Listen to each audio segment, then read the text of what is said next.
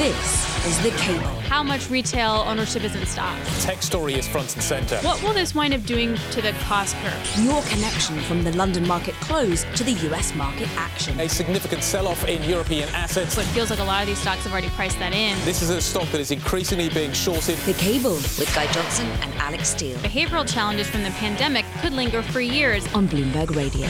Good evening to the City of London. Happy Monday, everybody. I'm Alix Steele here in New York. Guy Johnson is off today. You're listening to The Cable live on Bloomberg DAB Digital Radio. It is just past 5 p.m. Let's get you up to speed on some of the big business stories, right? We got a German IFO data. Terrible read. Expectations not feeling so good over in Germany. European gas futures also jumping. Gazprom cuts gas flow now to 20%. We get a debate coming up between Liz Truss and Rishi Sunak. And then here in the U.S., we got a lot of earnings to get through as well. Kriti Gupta is in for Guy Johnson. She joins me here in the studio. I feel like this is a U.S. week, but like not yet.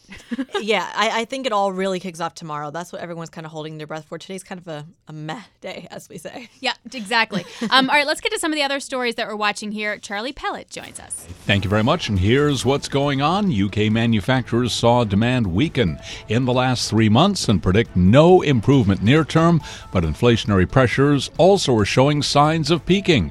That's according to the latest survey of the sector by the Confederation of British Industry, which showed order books growing at their slowest pace in 15 months. An index of output expectations fell to the lowest level since January of 2021. Russia says its missile strike on Odessa targeted a military area and would not affect plans to resume grain exports to the Black Sea port. Wheat prices have surged since the Russian attack, which came a day after it signed a Turkish-mediated deal to allow safe transit for Ukrainian grain shipments blocked since the war. Kremlin spokesman Dmitry Peskov also says Russia is not interested in cutting gas supplies to Europe and will reinstall a repaired Nord Stream turbine once it arrives. And next year's Eurovision Song Contest will be staged in Britain after concluding it's too risky to hold the much-beloved pop extravaganza in the designated host country, Ukraine. The UK says the 2023 event will be a celebration of Ukrainian culture and creativity.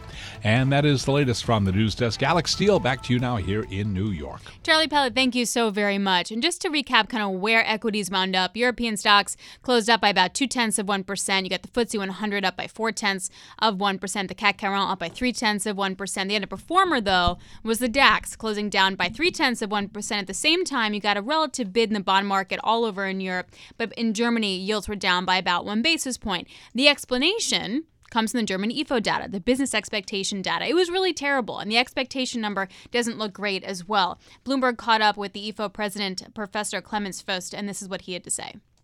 Well, the risk is definitely growing. I think there is a likelihood that the third and fourth quarter will be quite back. Maybe the economy will stagnate, but it might also fall into a recession.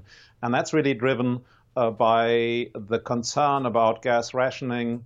And it's driven by generally rising prices. So companies are really feeling this. A lot of companies have problems passing on the higher costs, in particular, of course, the higher energy costs. That was Clemens Fust from the IFO president, professor, joining us there. Let's get more on the economy here. European economy reporter Zoe Schneeweiss joins us now. Zoe Schneeweiss joins us now.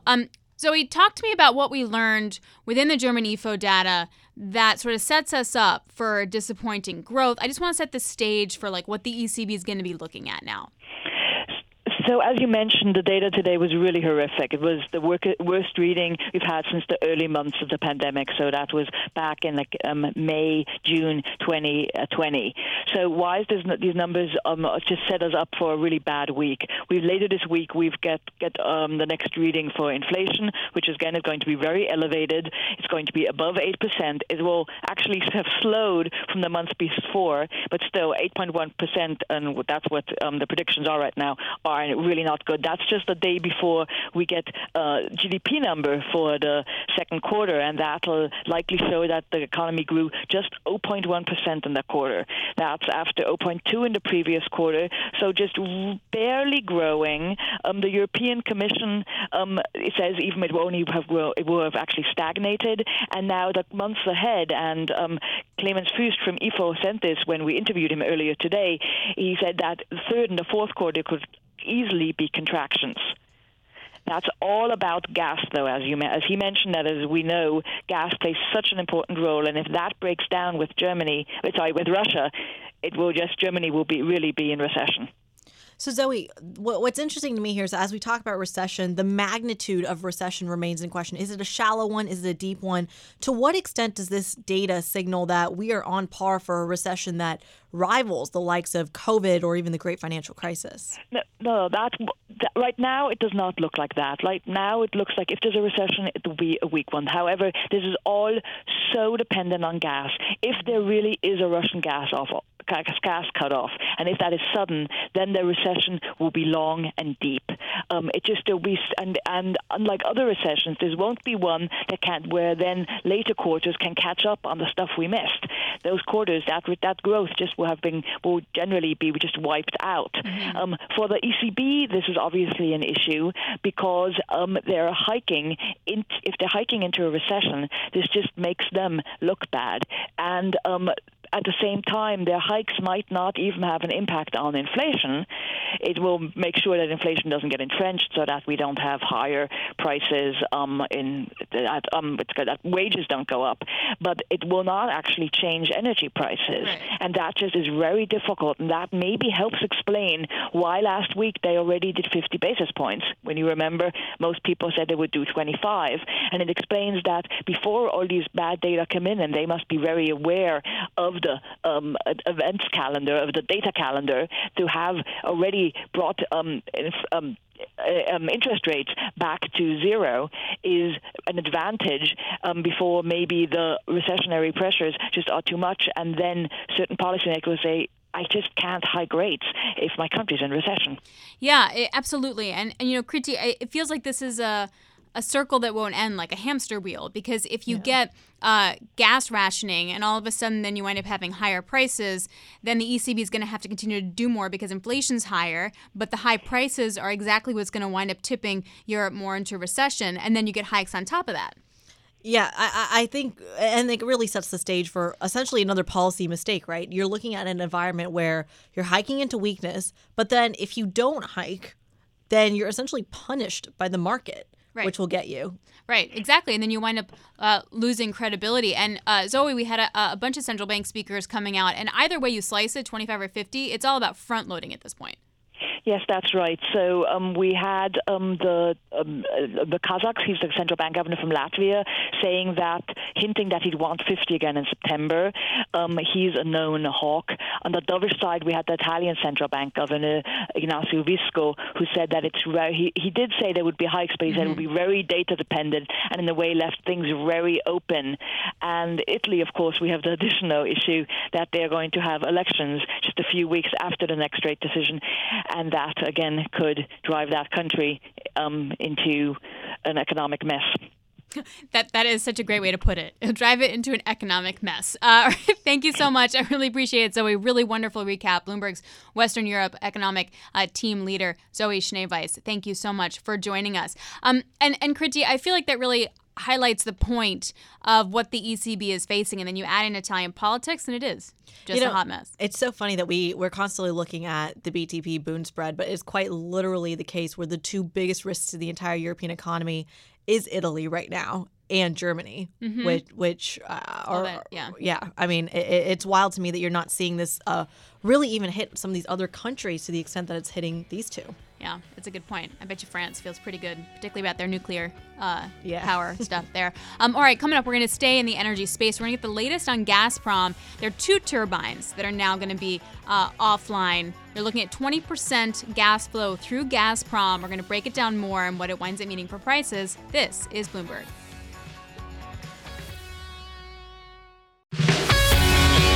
This is The Cable with Guy Johnson and Alix Steele on Bloomberg Radio. Good evening. You're listening to The Cable on Bloomberg DAB Digital Radio. I'm Alix Steele. Kriti Gupta is in for Guy Johnson. Tell me if you heard this one before.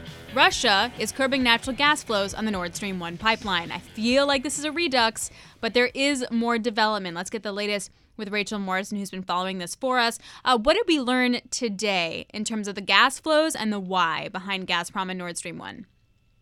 Hi, yes, so there is only one turbine that remains operational now on Nord Stream on the pipeline. So we had two and gas was flowing at 40%. One of those is going to be shut off, so there will only be one, and flows will reduce to 20% of capacity from Wednesday morning. The reason that Gazprom is giving is that the turbine needs maintenance. So the turbine that is stuck in transit from Canada via Germany is supposed to replace this one. So more of the turbines need to be sent to Canada, which just shows you how long this is going to run for, the maintenance, the difficulties getting the turbines maintained. And as things stand, there's only one turbine that's operating out of six. So, Rachel, we're looking at, I think, 20% capacity here. How consequential is that 20%? President Putin did flag that this turbine would need maintenance last week. So it's really what governments and leaders have been saying, that Europe should just prepare for a total shut-off of gas, because it seems as though there's going to be more changes. And as you said, we had, full maintenance, then we were back to 40%, now we're down to 20%. It's going to be like this. This uncertainty is going to remain. Mm-hmm. So, and that seems to be what Putin is trying to do. So, we're hearing more rhetoric that Europe should just prepare to have no gas from Russia. And then anything that they do get is, helpful, rather than to rely as much as we have been on these flows. It's like a bonus. It's like, oh, good. Hey, we got some. That's awesome. But what I'm really confused about is how prices responded. Like, we saw a 13% jump in Dutch forward 1-month prices. We know this is the thing. We know that Putin has to keep some gas flowing in order to have the leverage, but we know that he's using it as the leverage. So and we're already looking at European countries trying to cut down on their own gas consumption. So I genuinely was a bit surprised as to how strongly markets reacted. Yes, he had given the date of around July 26th. So you could say it's expected, but I suppose that it's the uncertainty that he's trying to create, that nobody really knows what's going to happen and when. And I think in what we've been writing this afternoon, it's quite stark that these turbines all need to be sent to Canada, and that is taking such a long time that it's hard to see flows being restored anytime soon, especially if the paperwork and the sanctions, the workarounds that have been found take so long that, this is going to run for all winter, really. So, Rachel, this is, to your point, the winter is going to be brutal. We're not Winter's there yet. Coming. Winter is coming. I love that. But I'm curious, is that the deadline we're waiting for here? Is that the deadline that European governments are kind of racing towards, that we have to somehow find alternatives before, October, when it starts to get chilly? What is the deadline here? The focus in Germany and indeed in Europe is on saving energy now, so as soon as possible, so that we can put that gas into storage to try to kind of get a cushion ahead of winter. So what analysts seem to think is that if we can fill storage to the levels that have been set, then if Russia does cut flows completely, we have until about January until there are some problems.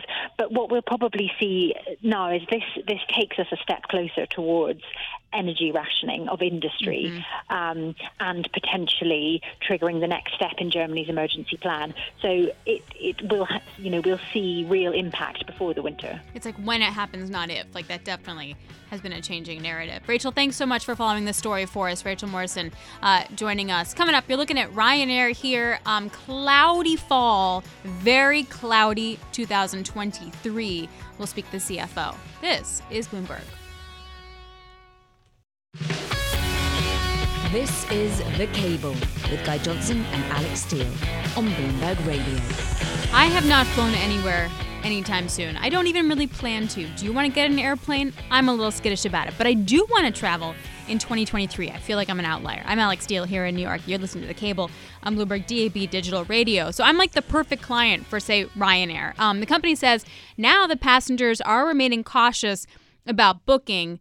It's a low-cost carrier, so many people book closer to the travel date, and that's clouding its prospects for the fall as well as into 2023. Bloomberg Television spoke to Ryanair's CFO Neil Shoran earlier today. It's a busy summer, lots of pent-up demand out there. As you would have seen last month, we had a 95% load factor with a 92% load factor in the quarter just ended. Uniquely, we're fully staffed, so we're flying about 115% of the capacity that we had pre-COVID, and the plan is to grow from 149 million customers pre-COVID to 165 million in the current financial year, which is up from 97 million last year. So I think people are keen to get back out, keen to get back to the beaches and the cities of Europe, and we're well placed to get them there. Yeah, you're keen to take them. Neil, good morning. See you. Nice to see you here in London with us. Let me ask you, though, about your resilience in the face of what many call a cost of living crisis, and many parts of Europe are either experiencing this already or are expecting to. I know you'll tell me that that's an environment customers trade down, but will that be enough to save your business plan, I suppose, through the winter? Absolutely. I mean, we've been very busy over the past couple of years pushing down our costs. We took 73 of the new game-changer aircraft, which are 16% more fuel efficient, 4% more seats, and we're buying them at the right price. There's another 50 of those coming in this winter, which will drive our costs down even further. We've been locking in airport deals out as far as 2030 and beyond, low-cost deals where airports are keen to get restoration, where various other carriers took capacity out or went out of business. So we're growing strongly across Europe. Our experience, Anna, in the past, whether it's the financial crisis or previous recessions, is that people do trade down. They continue to travel in numbers, but they become more self-conscious and more price-conscious as to who they actually travel with. And I think the reliability that we've shown this summer as well will encourage people to make the move over to Ryanair. That was Ryanair CFO Anna Edwards of Bloomberg Television. Let's get more on this with European Airlines and Autos reporter Siddharth Phillip. Hey, Sid, what was your biggest takeaway from Ryanair? So, Alex, the biggest takeaway from Ryanair was the fact that, one, they have their capacity sorted out and they haven't had to make massive cuts in capacity like EasyJet and British Airways. And that's down to them not really cutting jobs at the height of the pandemic.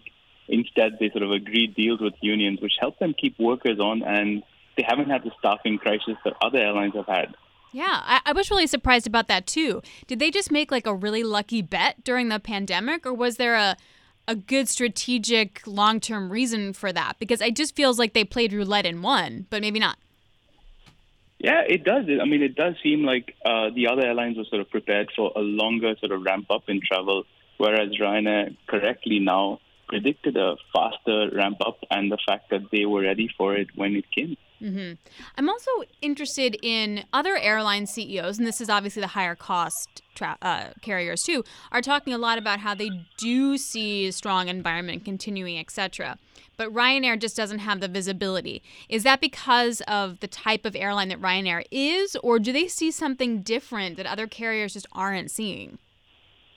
So Ryanair is saying that they don't really have visibility because people are booking close in, and that's true for the summer. It's true for the quarter that ends in September and into the fall. And it does seem to be sort of a cautionary take when other airline CEOs are sort of more bullish. Mm-hmm. It still remains to be seen which one is really right, because, I mean, it does seem like there is pent-up demand, but how long will that pent-up demand last, especially with all these challenges that are upcoming, including the rising cost of living and inflation. So I think it's really key to see how it plays out as we get into sort of the fall, really.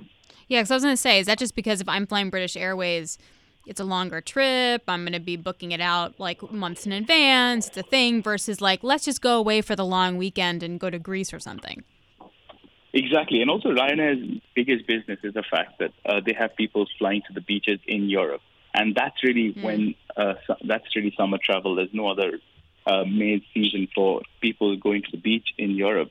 And that's sort of their different business model versus say, BA, which has a sort of a slew of destinations, including long haul, short haul, city breaks, and other sort of visiting friends and relatives businesses.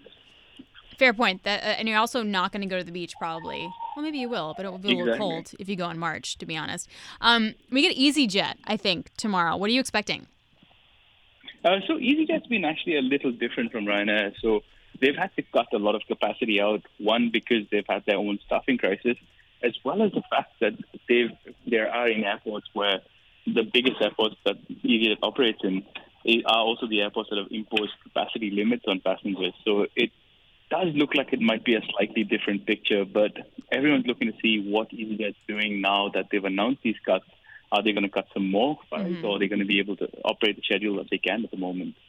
I got to say, Ryanair does feel like a positive outlier, but it also feels like analysts are still really bullish on that company. And I'm just wondering, how much more upside do we think at this point when you talk to analysts can Ryanair really have?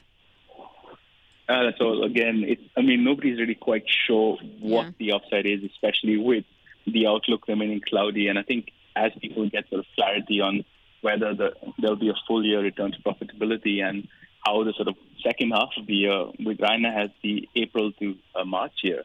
So the second half of their fiscal year is really key to see how it sort of performs and what the stock does. Yeah. Have you been on a plane recently?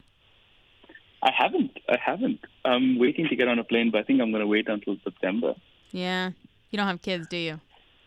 No, I don't. That's the way to do it. If you don't have kids, go in the fall. But everyone with kids can't go anywhere. Yeah, I haven't been on one either. I'm going to take 2 big trips in 2023. But I'm not really going to do anything before that. I just don't want to deal with the hassle and the pricing and all of that, too. Hey, Sid, thanks a lot. Super appreciate it. Sid Phillips, a busy man over the next few days as well. All right, coming up, we're going to take a look at the week ahead in the U.S. You got the Fed, you got a slew of tech earnings. We'll kind of break all of those down as we go. It's fair to say that 75 bips feels like a done deal for Wednesday. It's just a matter of what happens September. We're already pricing in some cuts for February of 2023 that feels like it's not that far away. We'll break that all down for you. You're listening to The Cable. This is Bloomberg. This is The Cable with Guy Johnson and Alix Steele on Bloomberg Radio. Good evening. You're listening to The Cable on Bloomberg DAB Digital Radio. I'm Alix Steele here in New York. Kriti Gupta joins me for Guy Johnson. It is just past 5:30 in London. Kriti, I gotta say, stocks going nowhere fast. In the S&P, the commodities sector, particularly energy, is really outperforming. Apache, Diamondback doing really well. Newmont, the worst performing stock, though. That's an inflation story dealing with higher labor costs. But I have zero direction right now in the U.S. equity market. Probably because it's really the precursor to the main event, which is tomorrow. The idea that you have the likes of Coca-Cola, McDonald's reporting in the morning, then Alphabet, Microsoft later during the day, GM, General Motors, as well as Matt Miller loves to remind me, tomorrow morning. So really, I think the show starts tomorrow. Yep, fair enough. In the meantime, we have some great top stories for you. Here's Charlie Bellet. Thank you very much. And here's what's going on, Alix Steele. The 2 candidates vying to be Britain's next prime minister will face off in a TV debate at 9 o'clock tonight, after both sought to woo the Conservative Party's right-wing base by backing a controversial plan to deport some asylum seekers to Rwanda. Foreign Secretary Liz Truss and former Treasury Chief Rishi Sunak are battling to succeed Boris Johnson as head of Britain's governing party. Ryanair Holdings, as you heard right here on the cable, says passengers remain cautious about booking, clouding its prospects beyond a summer travel boom in which it's suffering less disruption than many of its rivals. Europe's largest discount airline posted a profit for the first quarter through June that beat analyst estimates and is sticking with plans to lift capacity beyond pre-COVID levels. The lure of air conditioning in the office proved too much to pass up for many of City of London workers during last week's heat wave. About 60% of city employees were at their desks as temperatures peaked, according to data compiled by Google, which tracks the movements of some of its users. That is the latest from the news desk. Alix Steele. Back to you now here in New York. Thanks so much. Hey, Charlie, isn't your big trip sometime soon? It's a fascinating trip where I'm taking, really exploring Britain's economic history via canal, which is probably the easy way to put it. But I got to tell you, very briefly, I'm booking another incredible trip, which I'll tell you about sometime. It is called a milk run, tracing Alaska Airlines' original routes from one part of Alaska, Anchorage, down to a small town called Sitka. It's about 5 hours. Plane makes about 5 stops, and definitely kind of cool. Charlie is the coolest person that I know. Let's just leave it at that. Charlie, thank you so much. Truly appreciate it. So as Kriti was saying, tomorrow the story really starts with earnings, consumer staples in the morning, and then you have big tech in the afternoon. What also the story is going to start tomorrow is the Fed's meeting will kick off with Wednesday, the result coming down at 2 p.m. So Michael McKee, Bloomberg International Economics and Policy Correspondent, joins us now. Mike, it does seem like the 75 bips is a done deal. We didn't get anything from the Wall Street Journal today. The secret is that, someone in the Fed has a line to someone in the Wall Street Journal and feeds them stuff if things are going to change for the meeting. So we done? 75 bips, done deal? It seems that they have not given us any reason to think it wouldn't be at this point. We didn't have as many Fed speakers after the CPI report that got everybody talking about 100 basis points, but everybody who was speaking basically endorsed 75. So what does that mean? I mean, I keep hearing over and over again that it's really about the forward guidance. Well, obviously. But are they looking for, or is the market even looking for, or economists, I should say as well, for the fact that it's going to slow down from here? Is that the more beneficial outcome, or some sort of guarantee that the Fed is going to remain hawkish, remain surprising the markets? I think Jay Powell is going to try to have it both ways.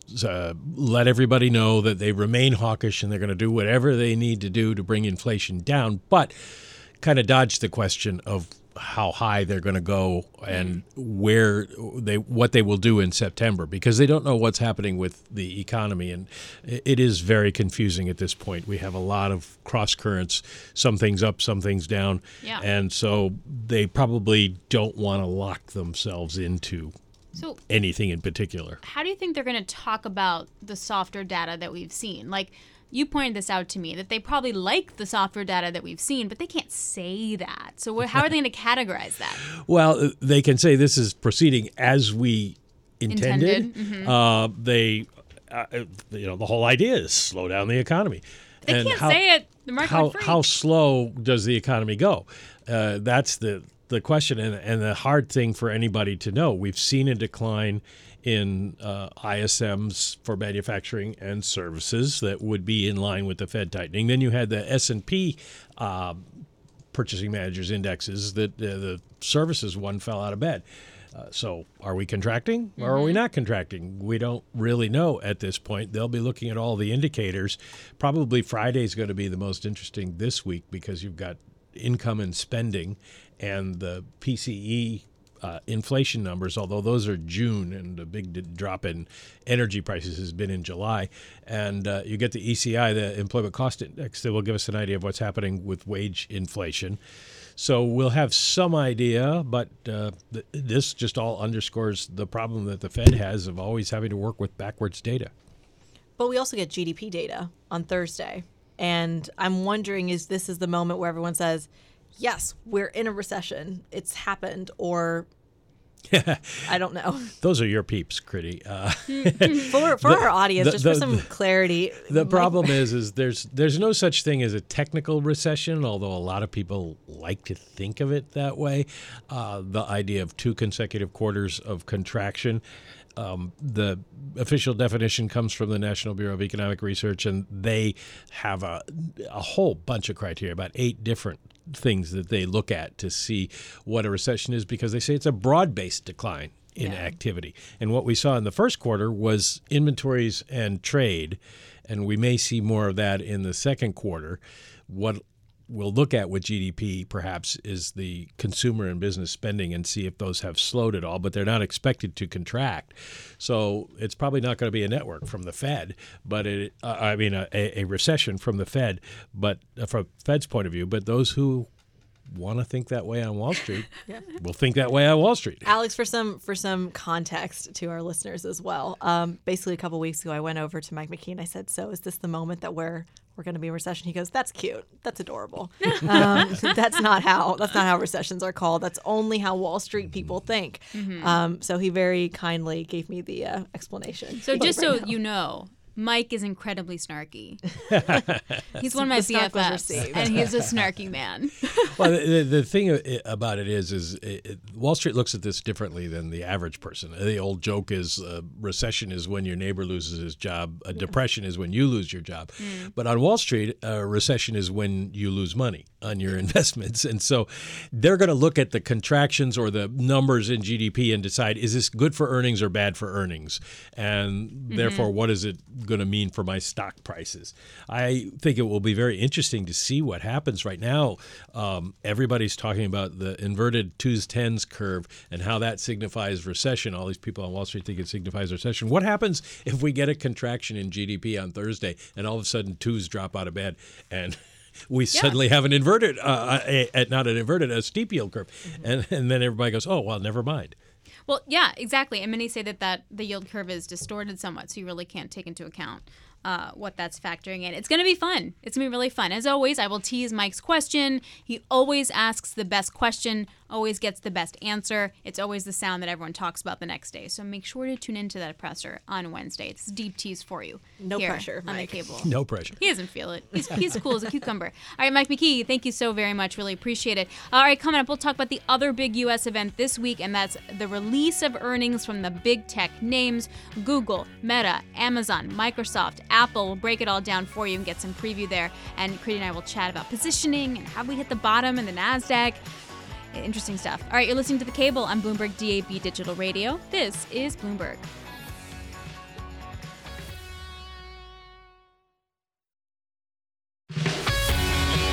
This is The Cable with Guy Johnson and Alix Steele on Bloomberg Radio. I don't know if we're in the Goldilocks phase where we were too cold and then we got a little hot and maybe this is just right and the companies just need to report. But I think we're going to see some wild swings this week, like we've seen each of the last 2 quarters after these big companies have reported. My sense is the market is kind of at equilibrium. That is, we've probably seen the lows in tech unless we see something monumental, if we see another black swan event like we've seen. But this is obviously the biggest week for tech earnings for the second quarter, and we're going to learn a lot about the back half of this year. That was Mark Lehmann of JMP Securities. He invests in publicly traded companies, also private companies. When it comes to technology, like he's the guy you go to get the lowdown on tech. What are you looking at most closely, Kriti? I mean, there's a lot of things to pick from. There's the layoff situation, there's the dollar, then there's sort of end user sales. Also, you get some tough comps for the like of Microsoft. What do you like? Well, I think from a trading perspective, it'll be the comps, 100%. I think that there's a massive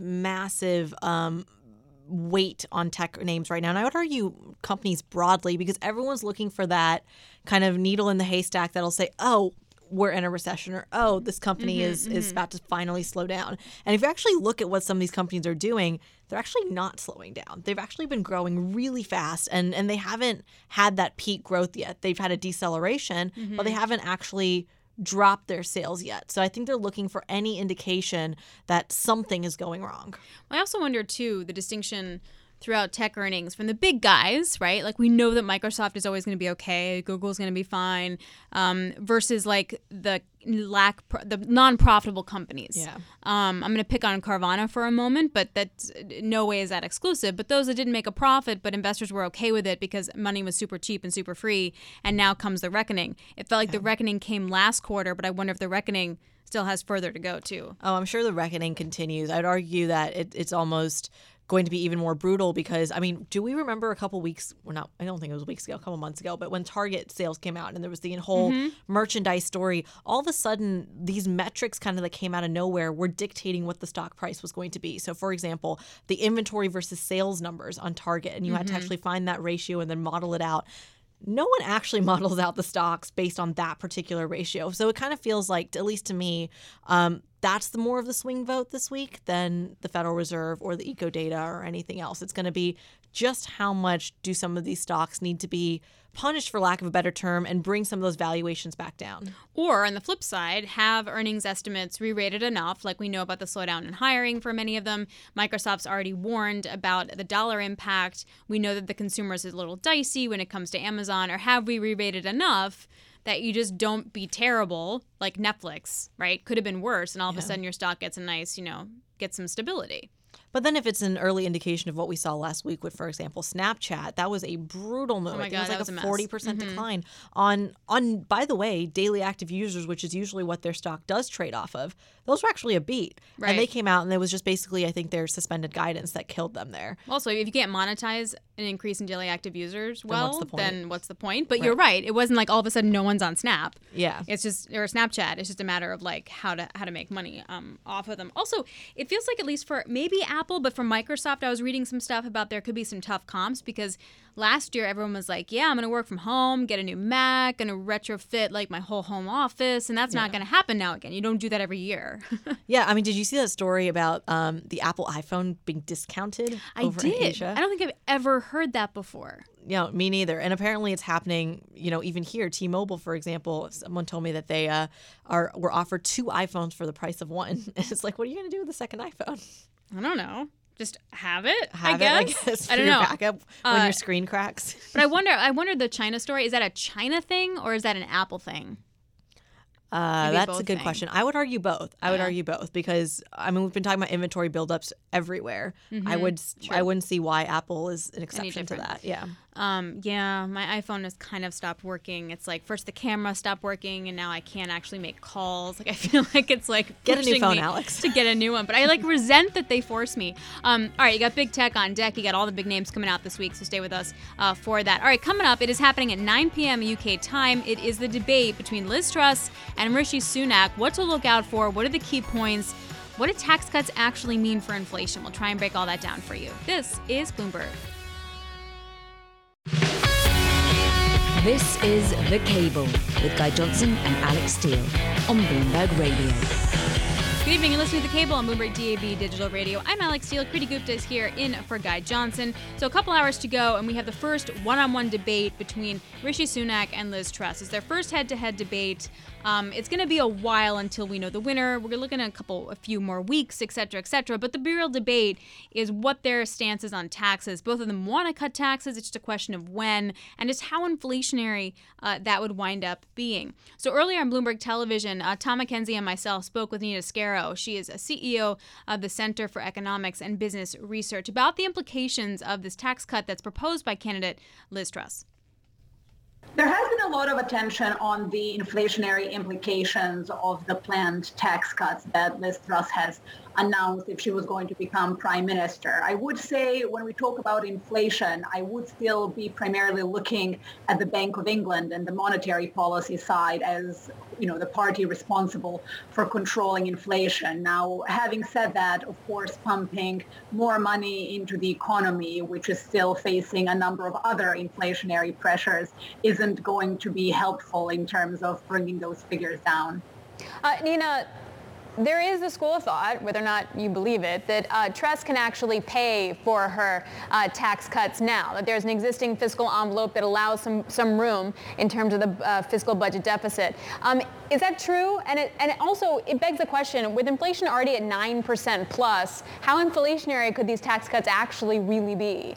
So it is actually true that there is some fiscal headroom, and this actually comes from the fact that the projections that the government was keeping in mind in terms of the price rises have been overshot. So if we look at a couple of sources of that headroom, one of them is VAT. So given that VAT is a percentage of prices being paid, higher prices have meant higher receipts. Also, in terms of income taxation, frozen allowances have meant that there has been some fiscal drag, and people have also been asking for higher raises, meaning that also in terms of that side, what the Treasury has seen coming in from income taxation is also a little bit surprised on the upside. So it is true that there is some headroom. The question is how much. That was Nina Skero joining us earlier on her implications and her thoughts on Liz Truss and her tax plan. Let's get more on the debate, what to expect. Ellen Milligan joins us from Bloomberg. Ellen, what's the firework you're watching for today? Well, I thought that was a really interesting discussion, and I think ahead of we've got 2 television debates coming up, one today and one tomorrow, and I think you're going to hear more about taxation and economics from Liz Truss and from Rishi Sunak. You've heard it quite a lot already. You saw Sunak criticise Truss for fairy tale economics, where she wants to fund tax cuts with more borrowing, and she's accused Sunak of choking growth by raising taxes to their highest level in 70 years. I think also you're going to hear more about this kind of row over China. There's been a lot of counter briefing over the weekend about the pair's approach to cracking down on Chinese influence in the UK. Sunak said he would look at banning Chinese acquisitions of sensitive British assets. Truss campaign hit back, saying he had actually pushed for the resumption of economic and trade discussions with China while he was Chancellor. Sunak's campaign accused Truss of turning a blind eye to Chinese influence while she was an education minister. It's all getting quite messy. I personally would quite like to hear more about housing, the NHS backlog, Brexit. I think you're going to hear a wider debate today. I want to ask about the energy bills as well. We know energy subsidies has been a hot topic in the UK for a while. There's the 2 sides' takes.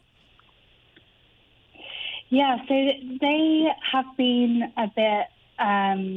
The energy debate has not actually been one which has dominated recently. You've had Sunak pledge that he would divide the department here, which is where the department in the UK government at the moment is where business, space and energy are combined. He would make a separate energy department, and he would have this task force to tackle winter energy resilience and make sure the UK had enough power for winter. Now, the UK already kind of has that task force that has been created, but this is going to be something that they all battle. And you saw today Javier Blas's report that actually during the heat wave, London was close to facing blackouts.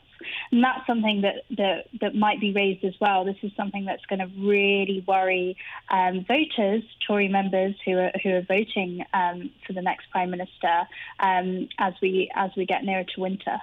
First of all, that Javier Blas thing that you said from Bloomberg Opinion, it was an amazing piece of reporting. I mean, the numbers in there about like the price that UK had to pay to get power from Belgium to keep the lights on was tremendous. So everyone should definitely check that out on the terminal.